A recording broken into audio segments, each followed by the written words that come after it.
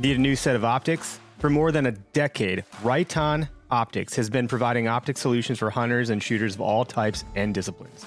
Check out their Primal line for those products geared more towards us hunters. From binoculars and spotting scopes to your basic 3-9 scopes and longer range crossover models, the Primal line from Right On was made for hunters. Learn more at rightonoptics.com. That's Right On, RITON optics.com. This is the Okayest Hunter podcast. Never pass on shooter bucks, because that's just meat in the freezer. It's your tag, you hunt how you want. This is Okayest Hunter.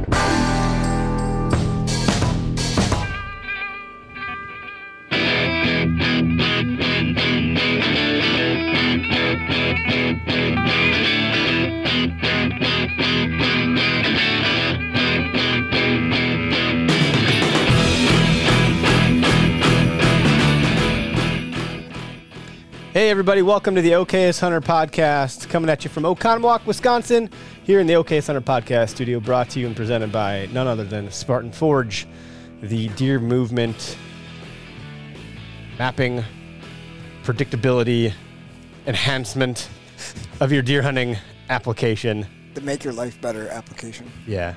Their slope, what is he calling it? I always forget. I'm the worst. I don't know why he pays us.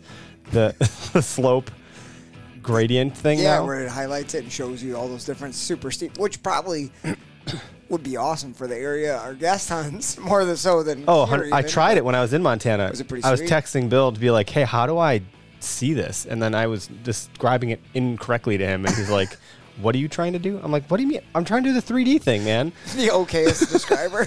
Like, what's happening here? And whatever, I got it to work, and it's interesting because it is better quality imagery. You got the deer movement predictability piece, which is like rooted in like empirical data, so it's stronger than what you're going to find elsewhere. But then the slope gradient terrain thing now, with the like, you see your Fred Bear drawing back there with your topo lines. Topo lines. It's down to like 5 feet. That's insane. I don't know any other app that can give you that. No.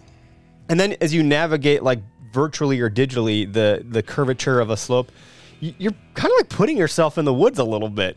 It's taken it about, I think, as far as, maybe I'm wrong because I'm sure he's got more up his sleeve, but so far it's the farthest you can go without getting in the woods on a e-scouting app. It's giving you like pretty much as close as you can possibly get to seeing exactly what that terrain lays out like without actually having your boots on. Yeah. You're basically in a drone flying around.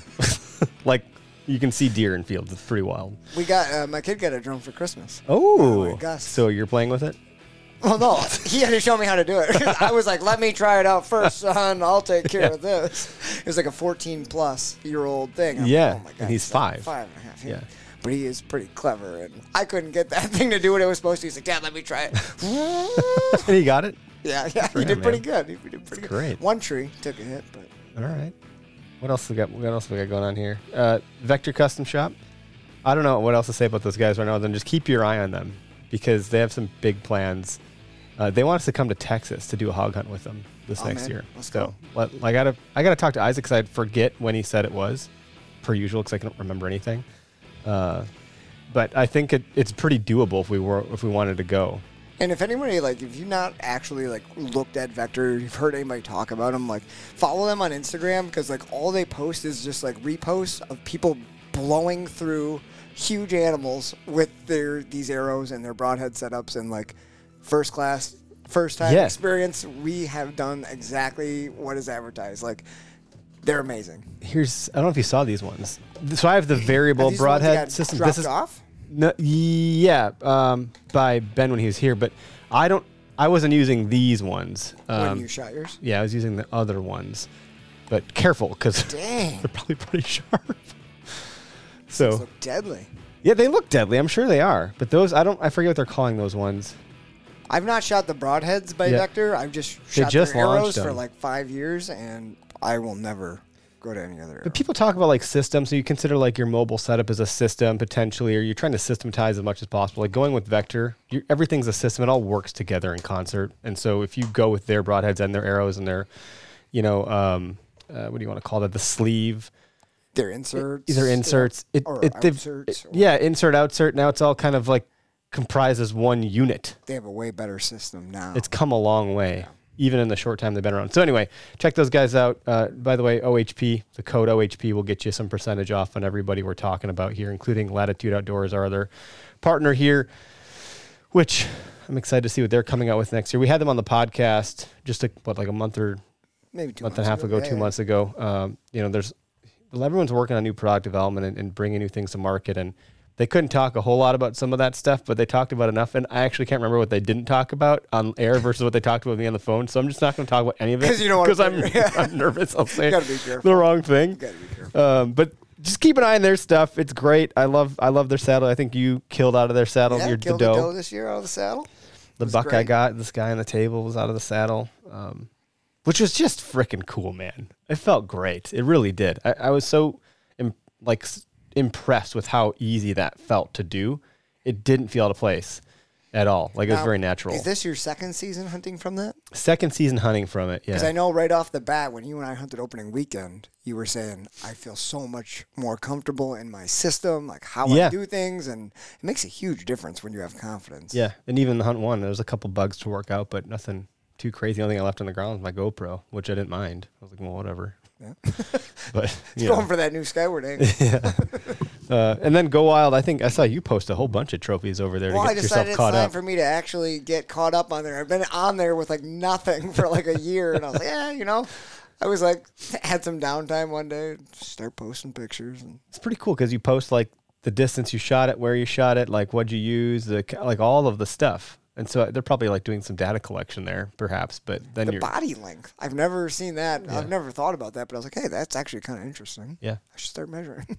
Yeah, it is interesting. So between them and Vector is doing something called datakills.com. You can go there and check that out too. I still got to do that too. Which is just a neat thing. It's very about how the arrow flew and penetrated and so forth. But yeah, I think that's all we got for that. So you can use our code over there too because you can buy stuff on Go Wild just as much as you can banter and hang tight and have fun, and meet some cool people. You can do the nearby feature and see what's going on around you.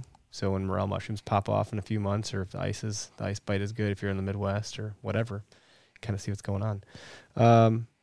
Otherwise, how's your Christmas?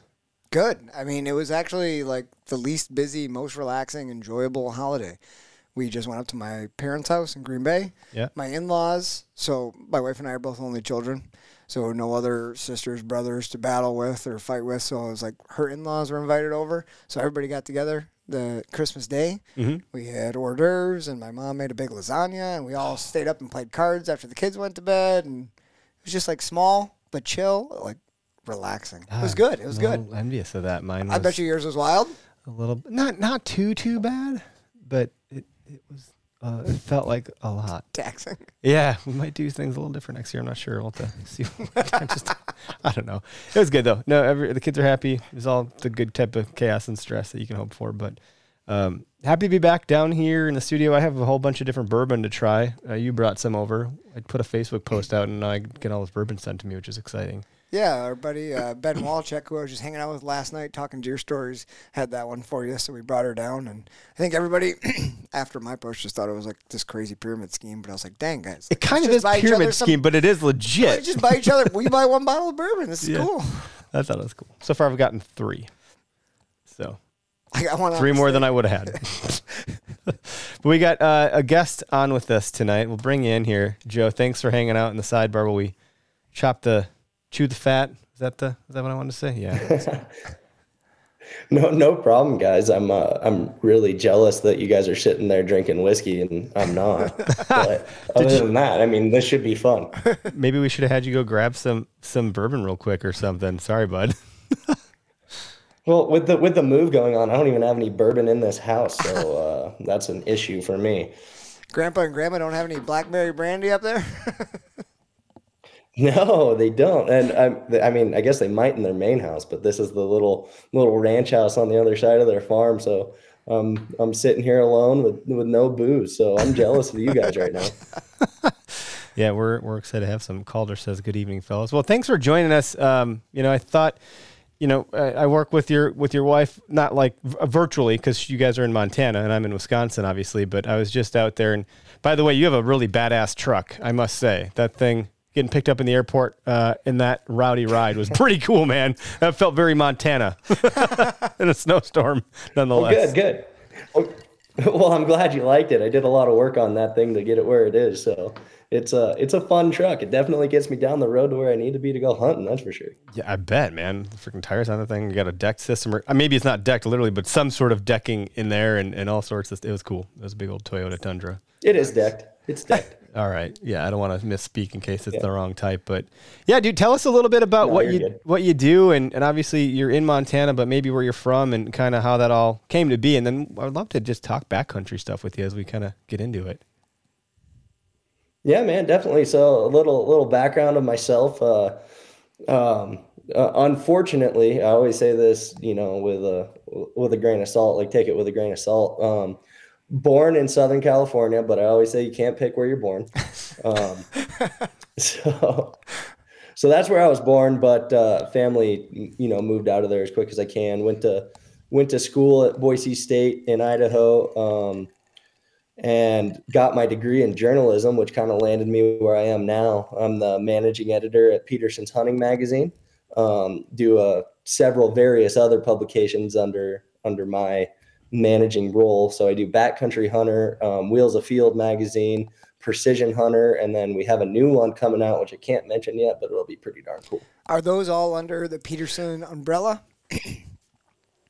Yeah, so pretty much under the Peterson's umbrella. There are special interest publications that go out a couple times a year, and we're all owned by the same company, which is Outdoor Sportsman's Group, which owns the Outdoor Channel, Sportsman Channel, things like that. So very cool. Commonly referred to as OSG. Yeah.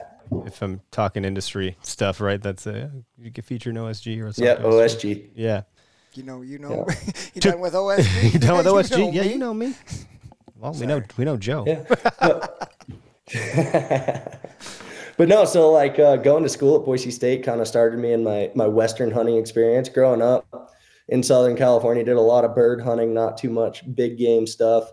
All the big game stuff I did was, in Idaho. So when I went to Idaho and became a resident there, which I changed as quick as possible, I jumped on the bandwagon, chasing elk with a bow and hunting mule deer with a bow and doing pretty much anything and everything I could in the backcountry. So that kind of spurred my interest and got me really just, entrapped in the sport. So and that's where I'm at now. And that's why I ended up in Montana, because we have great opportunity for all that.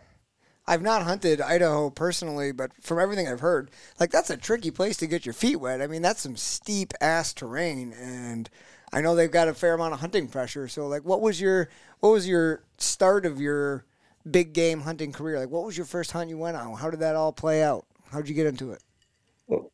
So the first hunt that I went on in Idaho was actually a whitetail hunt up in the Panhandle area, and ended up killing a really nice whitetail.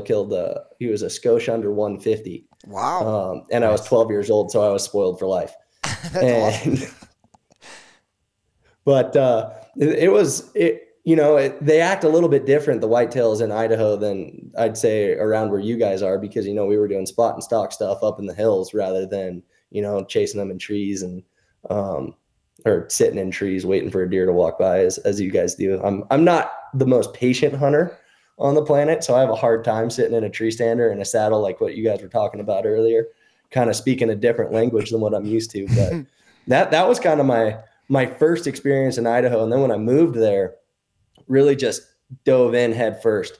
Have always been big into archery, and archery elk was a thing that I wanted to do more than anything else. Right. So bought my over-the-counter tag for $18 or whatever it was in school, and was like, well, I'm going to go figure this out. Bought some calls, and, they lived in my pickup truck as I drove around and whatnot, and learned how to call and went out chasing elk. And on my 8th day of elk hunting, I killed my first bull.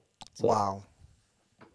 How did you so that was your first one. Did you have any help, quartering that thing up and packing it out, or how did that all go down on your first one? We're like, oh, now what do I do?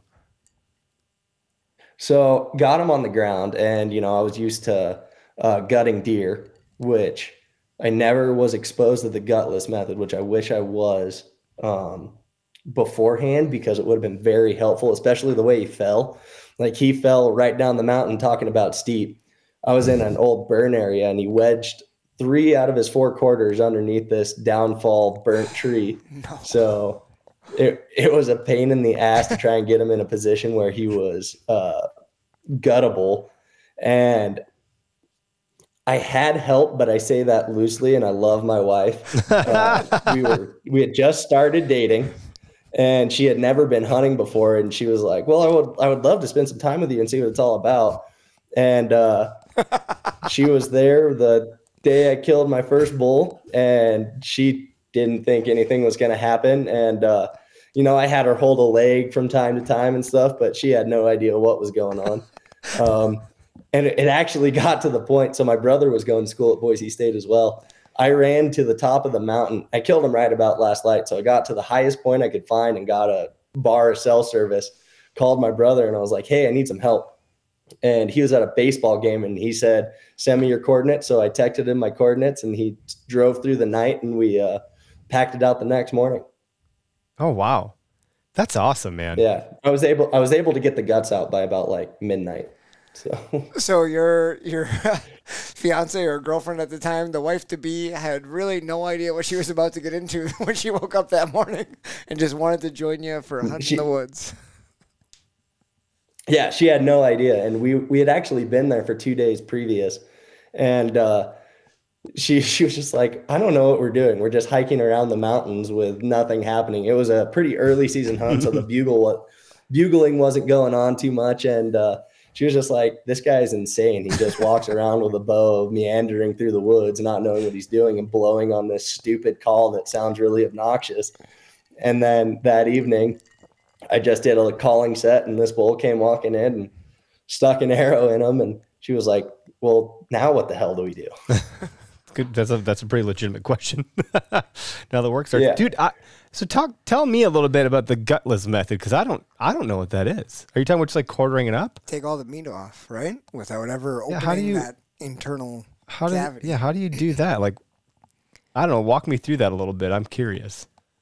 Selfishly. Yeah. And I'm sorry about that, because I understand you guys just drag deer. You guys don't do smart. a lot of the quartering process.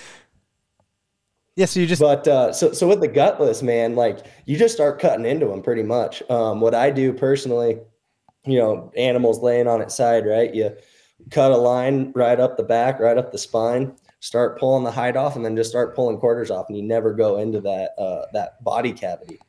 And so you pull your quarters on one side, back strap, and then at that point, once you have that back strap, you make a little tiny incision right behind that last rib. And then you basically just reach in and cut out the tenderloin. It's super simple. And then you get all your meat off and no mess. Fascinating, dude. That's really interesting. Usually you get your gut pile and you take everything except for the guts. This way, it's like the total opposite. I don't know. Yeah. I feel like that would be fun to try. I feel like the first time I would try that, if I did do that, I would totally forget to take the tenderloins. You know what I mean? Just because, like, visually, I'm like, if I see it, it's there. If I don't see it, it doesn't exist. And someone would have to remind me, hey, you're going to take that tenderloin out of there? Right. Dude, you guys should try it. Next time you kill a deer out in the woods, instead of dragging it, I mean, it gets all your preliminary processing done right then and there, and it's way cleaner. And then you don't have to drag anything easier. It's way easier to carry quarters than it is to drag a buck. I think that would be freaking cool to try. I just feel like I need someone to teach me the first thing I'm ever going to try something, like, or the first time I do something. I need some sort of mentorship, like, in person. And then once I have that, then I'm good. It's kind of like if you drive somewhere once, you kind of lock it in. Okay, I know I need to turn left here, turn right. Here's my landmarks. I know I'm going. I'm good. I just need to go there once. Yeah. And so if I were to do that, I feel like I would love to have someone be there to be like, no, dumbass, you cut here. What are you doing? Or whatever. Just kind of show me where to point the knife or whatever kind of thing. So that's makes sense when you're out in the backcountry. Well, I'll make you a deal. When you want to go hunting, we'll go hunting, and I'll teach you how to do it. Well, there you go. I think that'd be great. You want to go to Montana? Is it super expensive for out-of-state residents? It can be a little pricey. I mean, it depends on what you're going for. I mean, if you do the combo, the deer elk combo, you're looking at like $1,000. Oh my God, that sounds like a lot. Illinois is a $500 tag, right? I think when we bought combo licenses when we went to Montana, but this was when I was in college years ago, and I think it was like already like $600 or $700 for the combo. But then you get mule deer. I think it's either deer. Is that how it works by you, Joe? Is it the deer tag is good for either? Yeah, so your general deer tag's good for whitetail or mule deer. I mean, whatever you want to shoot, but we don't get multiple buck tags. I really want Montana to do a general tag that's good for mule deer or whitetail, and then a whitetail specific tag. I think that would be pretty sweet because we have a lot of whitetails and a lot of good whitetails, and I'd love to shoot a mule deer and a whitetail. That could make a lot of sense. I think I have a buddy in Wyoming, and he's like, dude, no one cares about whitetail here. Like, but they're big and they're great. Dude, nobody cares about whitetail in Montana either. Yeah. And what we noticed, they don't care. Driving around, it was harder to hunt whitetail than it was mule deer when we were where we were in Montana. We were like in the southern part by Dillon and hunting public stuff or, private ranches that allowed people to hunt on them. Mm-hmm. But it was like all the whitetails you saw were on the river bottom ground where there was agriculture. Like any little river bottom, there was whitetails running around everywhere. We saw so many deer, but all that stuff was private. You couldn't hunt it. So it was like the only deer we could hunt was the mule deer bouncing around the hills, up on the public stuff is what we saw in that area. Well, I feel like if you were going to go out, I mean, that's what they do. If I'm going to buy a tag to go and hunt there, I would probably want to maximize that time as much as I could. So I would want to get, an opportunity. Like, look, I guess we're not going to, be able to see an elk on this hunt for this week that I'm here, but you got the mule deer one, like, go shoot that, if they're around. So then you don't come home empty-handed. Yeah. That seems logical to some degree. Oh yeah, it definitely is. I mean, I always love having, multiple tags in my pocket. It just makes it easier. And, I mean, not easier, you have more tags to fill, but it opens up your options. So you have that opportunity. If you're having a hard time on elk, you could go chase mule deer. Or if you're having a hard time on mule deer and elk, pick up your bear tag and shoot a bear. Oh yeah, we have a lot of bears too. Just freaking go shoot a bear. Make it sound so simple. No big deal. But that's the difference in like Western hunting. And you alluded to this before, Joe. Is like you don't like sitting around waiting in trees. Like neither do we. Like out west, you can just see like vast distances. So like there's elk over there. Oh, mule deer are down in this valley. Here, it's just freaking endless trees. Like you can't see anything. So you just gotta, you gotta hope and pray. But out west, man, having different tags and being like, oh, look over there. Yeah, we gotta traverse across, but like you can see so much more game and so much more country than you can in these terrible parts. And are you so what I tried to do, like the little bit of time I had in between kids tugging at me for, play with this present and that present and this present and that present. One of them was about like packing in with, horses or mules or what have you. And, or what was the other, you talked about some other ones too, like other llamas and goats. Yeah. And goats. I was like, there's a pack goat. Like what? But I guess like if it's going to carry some of your gear, like how many of those style hunts have you done? And how many do you do a year just in general? Not even the ones that you're packing in with an animal. I'm just like, how many hunts in general do I do a year? Is that including my work hunts where I travel for hunts? Yeah, don't get yourself in trouble with the wife or anything. But yeah, I'm counting in my head. I'm like, I need to say an appropriate number and not tell her everything. But no, I do. I'm pretty much out every weekend in Montana that I'm home. And, extended stays in Montana, I'll do 2, maybe 3 a year where I stay out for 4+ days. But then as far as work travels go, I'll probably do maximum like 6 hunts a year, where I travel to different states and go on different hunts. Like this year I did Alaska, New Mexico, Wyoming, and then Kentucky, which was my first traditional sit in a tree for a whitetail hunt, which I saw 4 deer the whole time. So I never want to do it again. But, yeah. And then I went to Arkansas for a duck hunt, just a couple weeks ago, but, yeah, as far as Montana goes, like most of the time, so I own horses. I own 2 horses, and I pack in with them as frequent as I can. And I love hunting with stock more than anything else. And I usually go the horse route because I'm a big believer of if I'm going to take care of stock and buy a trailer and take them out there, it's like that damn thing better be able to carry me too. Which llamas are great. They're really easy to get along with. They're easy for people to use that aren't familiar with stock. Personally, I don't like them just because they can't carry as much. They can't carry it as long. But as far as the horses go, you know, I'll take them out as much as I can. Anytime I'm going into a place that, you know, requires to get a little bit deeper, I'd prefer having the horses. I definitely don't mind carrying a bunch of weight on my back. I'm the guy that all my buddies call for the pack out.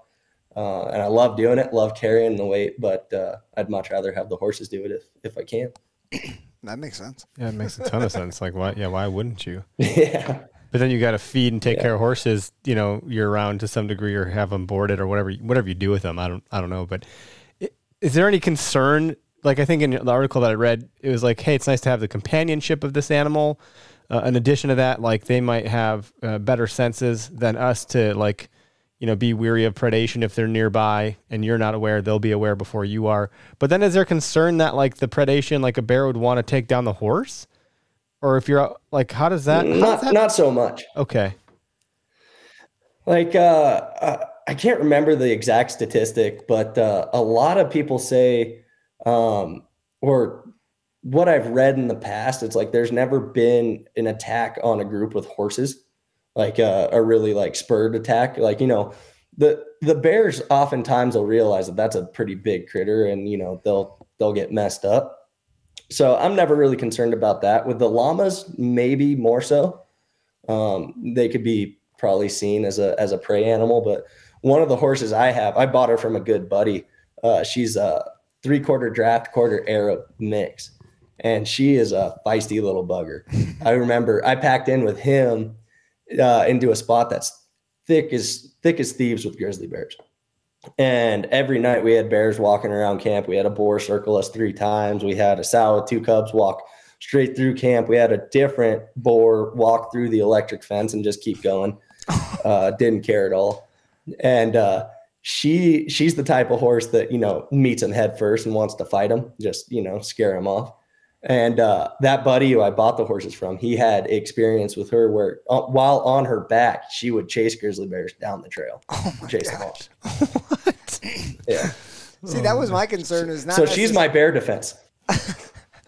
Yeah, I was wondering about that too. Not necessarily that the bears would attack them, but I know horses in Wisconsin who are even like fenced in big areas, right? Like their pastures and whatnot, but they will smell bear or see a bear. Mm-hmm.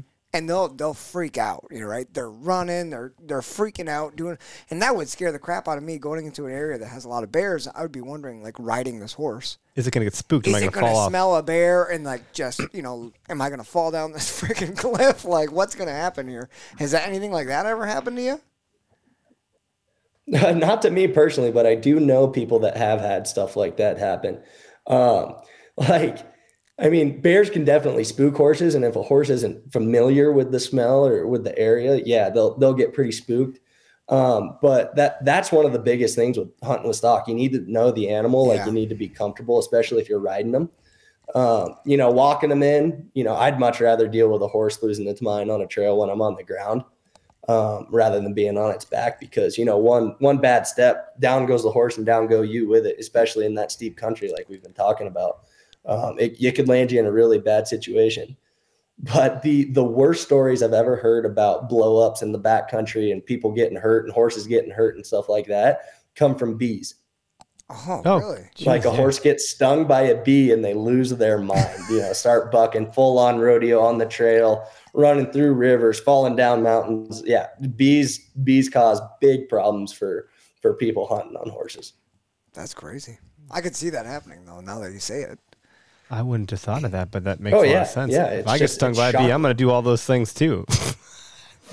I'm going to buck and run through rivers and fall down mountains. It would be ugly. If I get stung in the ass and I'm on a horse, I'm bucking that horse off of me here.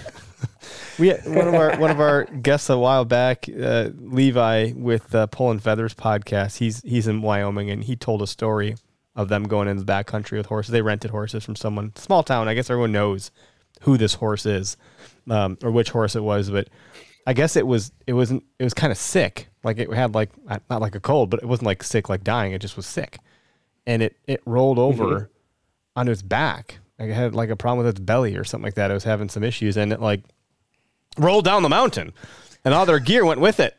And he like was telling the story. It's like, on our horse on the mountain. He just keeps going because he doesn't get to this other part. I was like, well, you need to back up there. There's a whole different story about this horse falling down the side of a mountain. Let's talk about that for a minute. And he said there was like some other guide behind them that was a legitimate guide, knew what he was doing. And I was like, you need to kill that horse. You need to go put out its misery and kill it. And they're like, we're not going to kill that horse. I'm not buying a horse. We're going to take it back. They dragged it out. And I guess that horse is still alive today, and people in Wyoming like know the horse. Like that's Betsy or whatever the hell her name is. I don't know. But I'm like, that's a whole different category of hunt. When I tell my wife I'm trying to like go hunt out west, she's like, I heard that episode.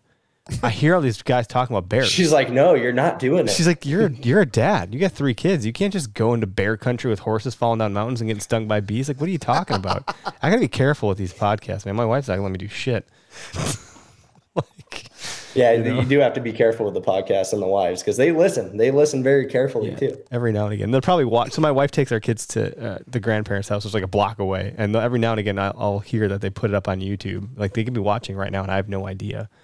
So anyway, if you're watching, I go on my wife's probably watching too. Yeah, she's probably like, I hope neither of you mess this up. She's critiquing both of us. Right? Like, can I talk to Joe? No pressure. No pressure. Oh man! So, how many stories? We'll just keep shifting gears. I'm just all over the place. I got one more question for him based off the last story. Yeah, go nuts. So, Joe, you mentioned the electric fence. How often do you use that? Are you using that every time you go to the backcountry? Do you put it around like your meat or your downed animal? How are you using it, and like when are you using it? That's just to keep the horses in. It's not used for bear defense or anything like that. We don't put it around camp. The only time I've ever used a bear fence for what they're used for is when it was required on a Smith River trip. So we just put it around our cook areas on the Smith River, which is just, they're worried about black bears getting into camps and stuff. But no, as far as the electric fence goes, in the backcountry, it's like I'll take in some wire and a portable solar panel to charge it. And that's just to keep the horses in so we don't have to hobble them or highline them. Nice. Fascinating. The one thing you talked about was like, it could be like llamas or goats coming back with you. I feel like if someone brought in a pack goat, you're just kind of bringing like a bear snack. Fun size. I feel like if I'm going to go with a guy and they brought a goat, I'd be like, no, I'm not going. I saw Jurassic Park. I see how this goes. Or like Lake Placid. Basically any movie with a big animal, they're bringing goats. It's getting eaten by something. Things just tied up to a rope, just waiting to be eaten. No thanks. Or maybe that's why you bring it. The cool thing about goats, the kind of cool thing about goats, and the only thing about goats that's appealing to me is that they could really go anywhere. You know, if you're going on a sheep or mountain goat hunt, they could go up all those cliff faces and stuff like that. So that's kind of neat about them, but you need 80 of them to carry out a sheep because they're so tiny. They seem like assholes. I mean, they have square eyes. It's just like a weird thing. I don't know, goats freaking weird me out, man. Yeah, anyway. They're weird critters. They seem weird. So, help me get the title right, because I'm gonna mess it up because I am the worst person with job titles. Like, I don't even know what my title is.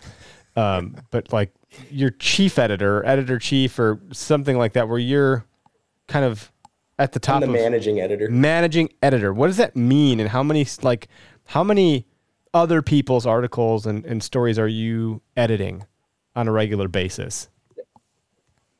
Every story that goes out, I look at least 3 times. That's a lot of pressure. So I have my boss. Oh yeah. I have my boss above me, who's the editor in chief. So that is a title. So you were doing good there. But so he's above me, and then it's just me and him, and we go back and forth through the process of the editorial process. And we both edit everything from start to finish as it comes in as a manuscript. And then we put it into the magazine, every issue. That's crazy. How, like, as those things come in, there's stories, like, are some of them pretty great where you're like, oh, well, I don't have to do much with this one. This one's pretty good. Like, how much liberty are you taking to doctor up someone's story? Like, is it like Hollywood where if I come to someone and pitch a movie idea and they're like, we're going to add this whole other scene that never happened, you know? Yeah, we don't do any of that. We try and keep it, super, similar. We never want to change the author's voice because obviously we're having them write it for a purpose. Their expertise is leading the audience in whatever direction that they need to be led in. Basically, like, our editing job is to make sure that it's coherent, it's digestible, it's grammatically correct, and it's clean. So we don't change a whole lot. We definitely don't add anything. I guess we do change a lot just to make sure that it's easy to digest, make sure that it's readable. But we don't add anything, and no, we won't add a whole scene that didn't happen. Okay. Yeah. I didn't assume that was the case. I was trying to illustrate the point there, but I had one of the, we have a few freelance writers that write for OKS Hunter in some small capacity. And one of them, I believe it was PJ Delhomme, wrote one about like how to write a story that doesn't suck, because he's been at this for like 20 years. And it was similar to what I described with the story about the horse falling on the mountain. Like, they were just going to skate right past that as if it were no big deal, because to them it wasn't, because that's like commonplace apparently to have horses falling down mountains. But to someone like me, I'm like, there's a whole story right there. Let's talk about that. Let's pull that thread. And I think the example he gave was like, someone said their mom came out to help them like pack out an elk. And he's like, well, hold on a second. Let's talk about your mom for a minute here. What the hell's your mom doing helping you pack out an elk? And that was the story, rather than like, oh, we hunted this area, we stalked the animal, we killed it.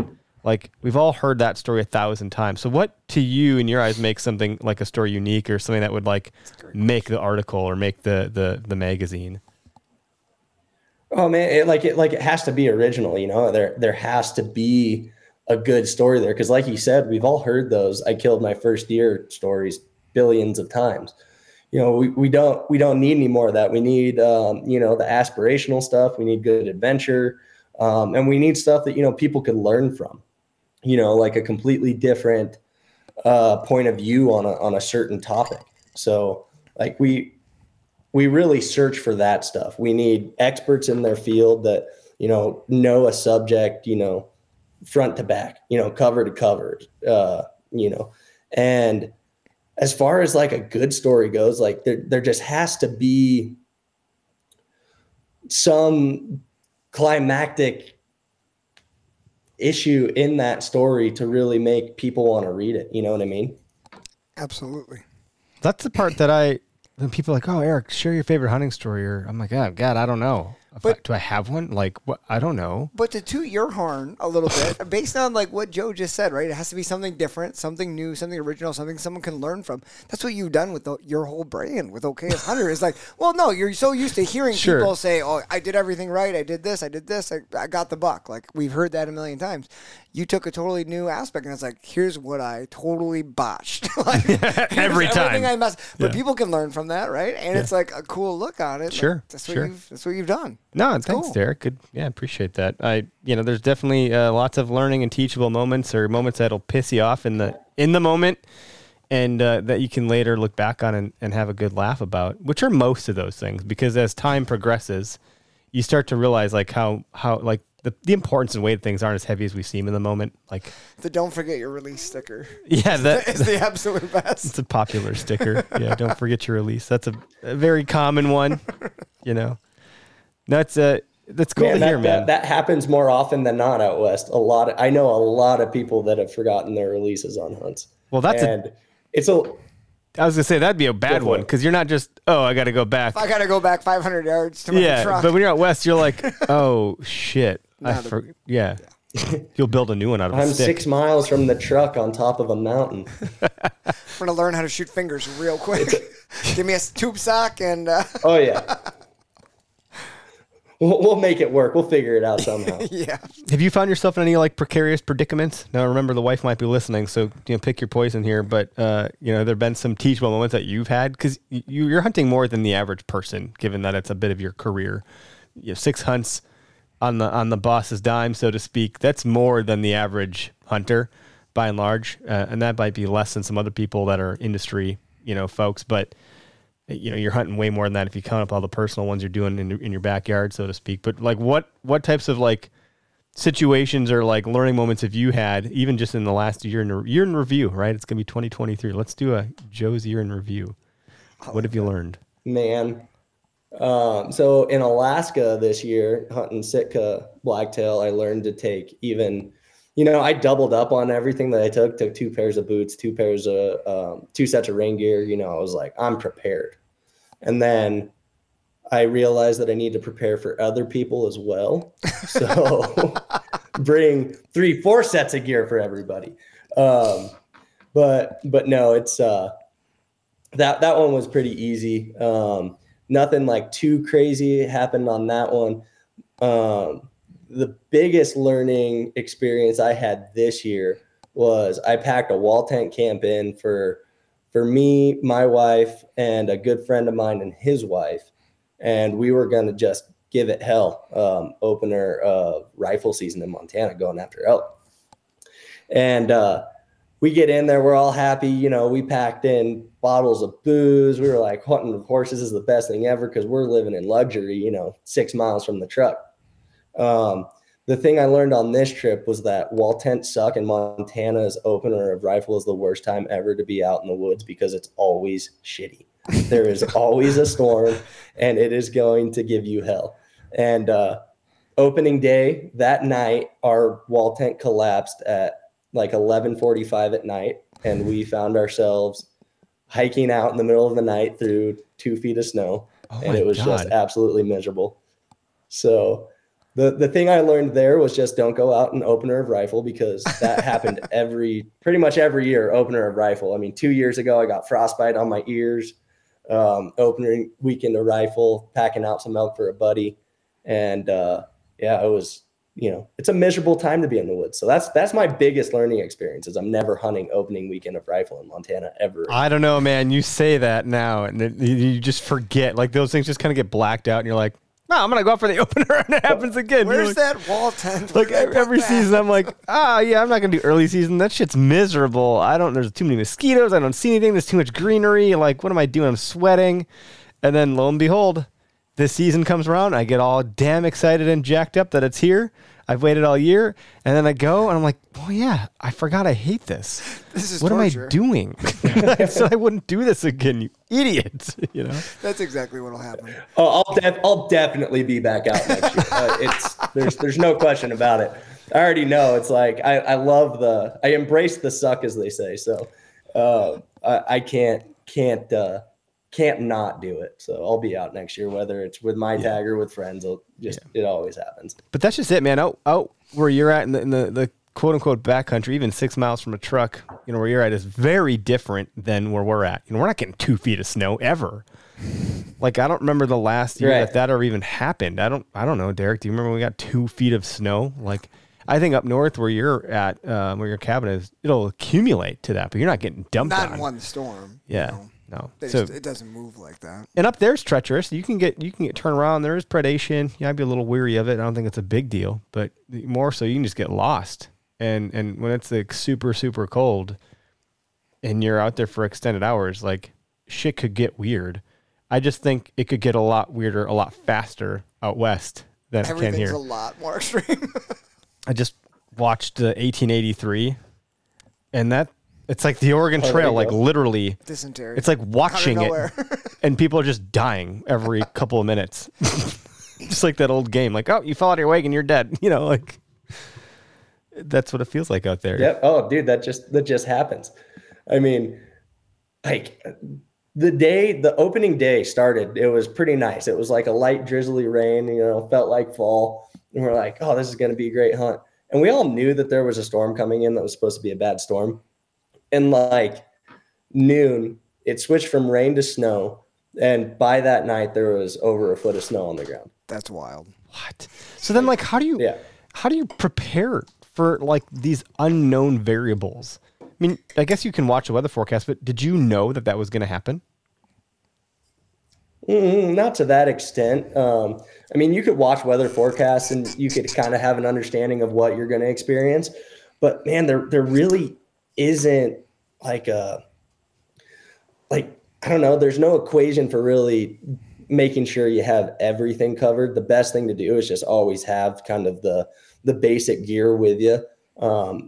Even when I'm not camping, like if I'm going out for a day trip, like I'll always have a lightweight shelter. I'll always have a puffy jacket and pants to, use as a sleeping bag if I need to stay warm.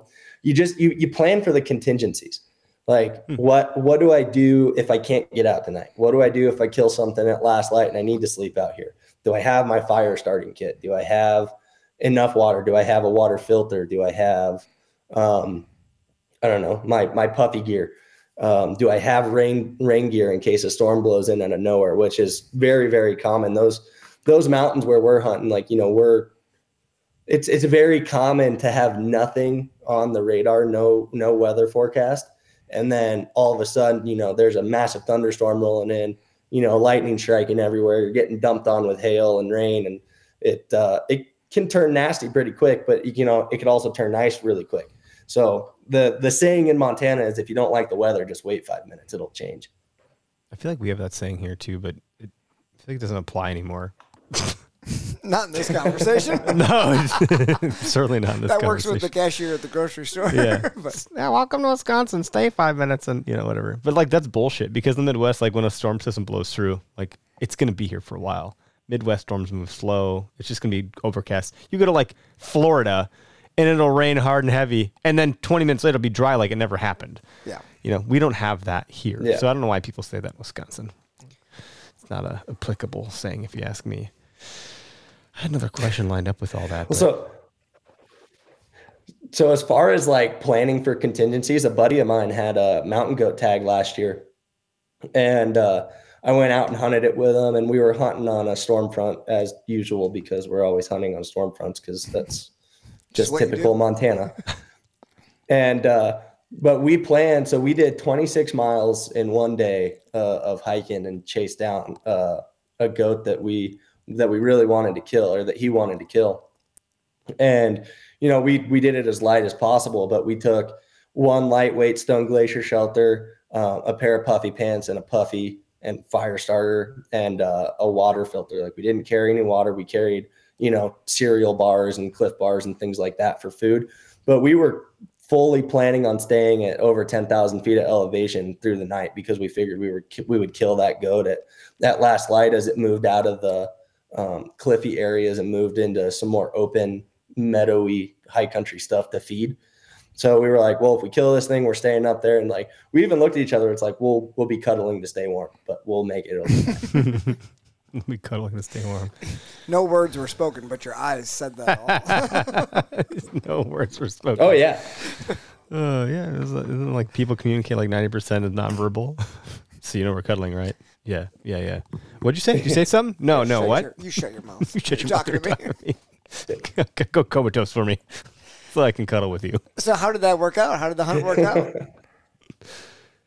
So we ended up not killing that goat. We ran off the mountain at, right at dark. We got back out. We went into town to regroup and then went in on a different side of the mountain and went back up there, and he killed a really nice goat. So awesome. It was actually a stud goat, like 9 3/4 inch Billy. So it was Damn. really good Billy. You got to have a lot of meat in your freezer at home, man, from the sounds of it, with that many hunt trips that you're doing. Yeah, got a little bit, enough to buy a new freezer this year. So, there you go. There were a shortage of those during the COVID era, because our chest. Yeah, freezer, I had to buy one during the COVID era. It was awful. Yeah, they weren't I there. went to so many different stores, called so many people, and then I ended up buying like a stand-up freezer for like $1,500 because that was the only thing I could find. Yeah, guys, people were selling them on Facebook Marketplace. When there was that shortage, you could get like a chest freezer that was 10 years old, and they were selling them for like $900 or something because everybody needed one. My 10-year-old chest freezer. This is funny. We bought this house. It came with one, and they're like, you can just have that, and it never worked. but I didn't realize that until like we moved in. And so it just sat in the basement, and then our refrigerator went out, and we have a warranty that we keep extending. Your home warranty. And I was like, hey, our fridge went out, and so did our chest freezer. We got a brand new giant chest freezer on the warranty for free.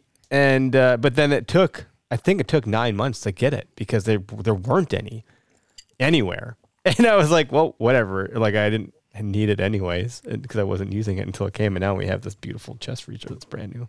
We got to fill that thing up. Let's go hunt for a doe tomorrow. Right. Greg keeps killing them. I got that meat freezer sticker on that damn thing. That's pretty cool. Anyway, do you have Joe, do you have like, are you familiar with like what, I guess you could understand here, but like an okayest moment? Do you have like a couple of those that you're willing to share and self-deprecate here to bring the plane in for a landing?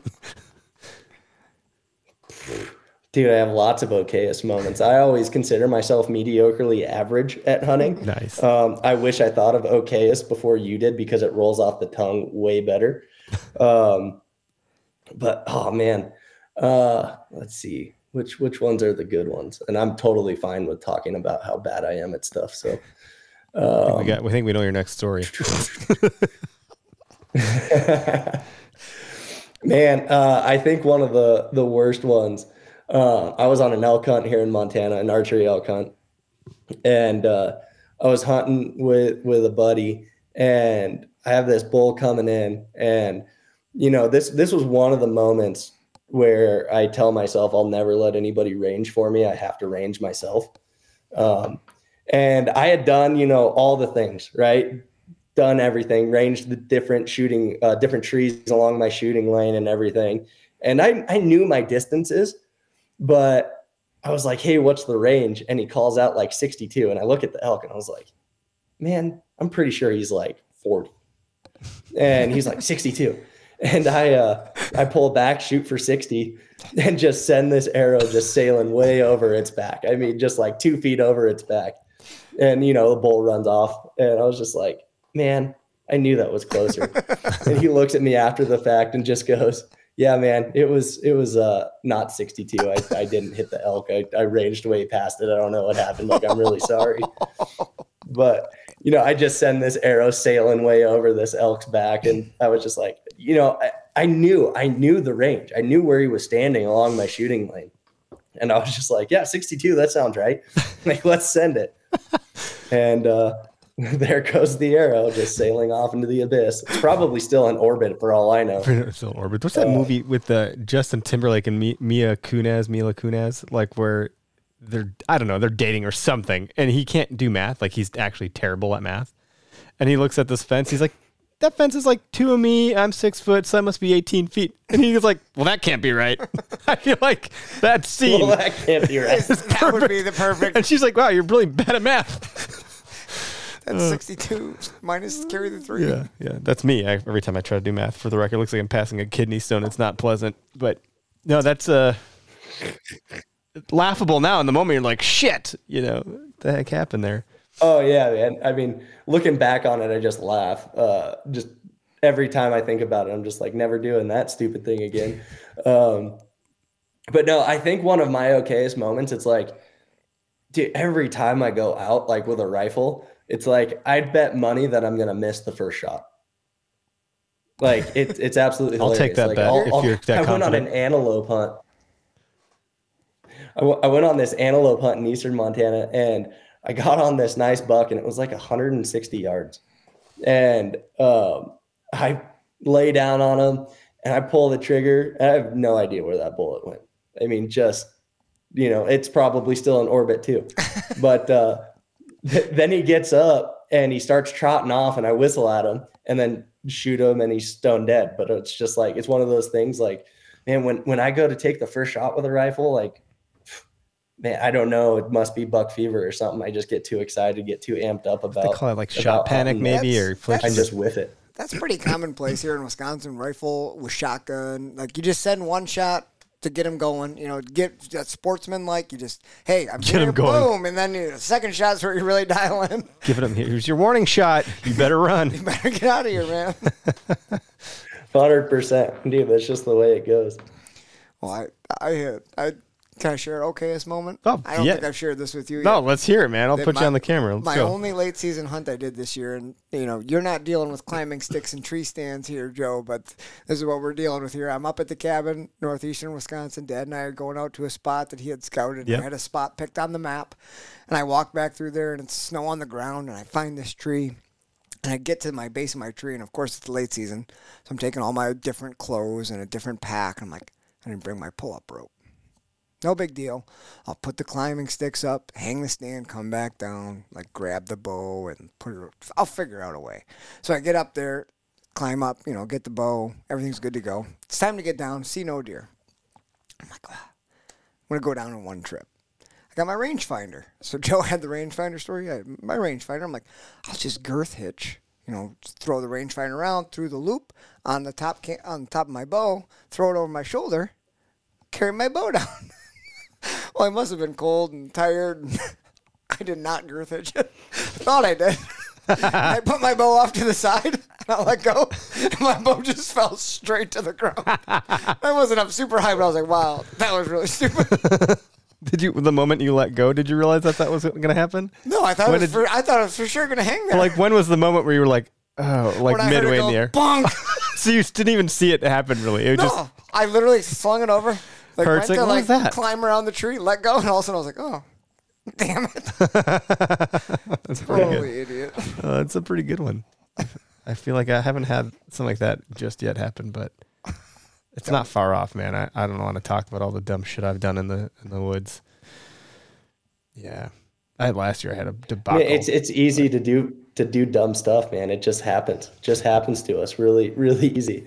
I had a really good moment actually in Alaska where I was packing the deer off of the mountain and everybody's slipping and sliding and, on that wet Alaska soil. And I look back and I'm like, well, if you step like this, like it helps give you a little bit of purchase with each step. And as I was explaining it, I freaking hit a soft, slippery spot, and I rolled about 80 feet down the hill. The deer skull went flying out of my pack, and I was like, "Don't do it like that. Just forget." I'm just showing you what not to say." do, guys. How's that go again, Joe? You guys are struggling. Thought I'd give you some comedic relief. Yeah, just trying to help out, just trying to give everybody a good laugh as I rolled down a mountain through Devil's Club. So what do you have on the horizon for 23 as far as like, do you have any hunt trips planned? Do you have like any stories in the hopper, goals, things of that nature? What do we have to look forward to from you? Where can we, and like, where can we read your work specifically also? So my work's on the website. It's in the magazines. I write in every publication that we do. Not every issue of Peterson's, just because we have a lot of freelancers that we put in there. But frequently I'll be in there.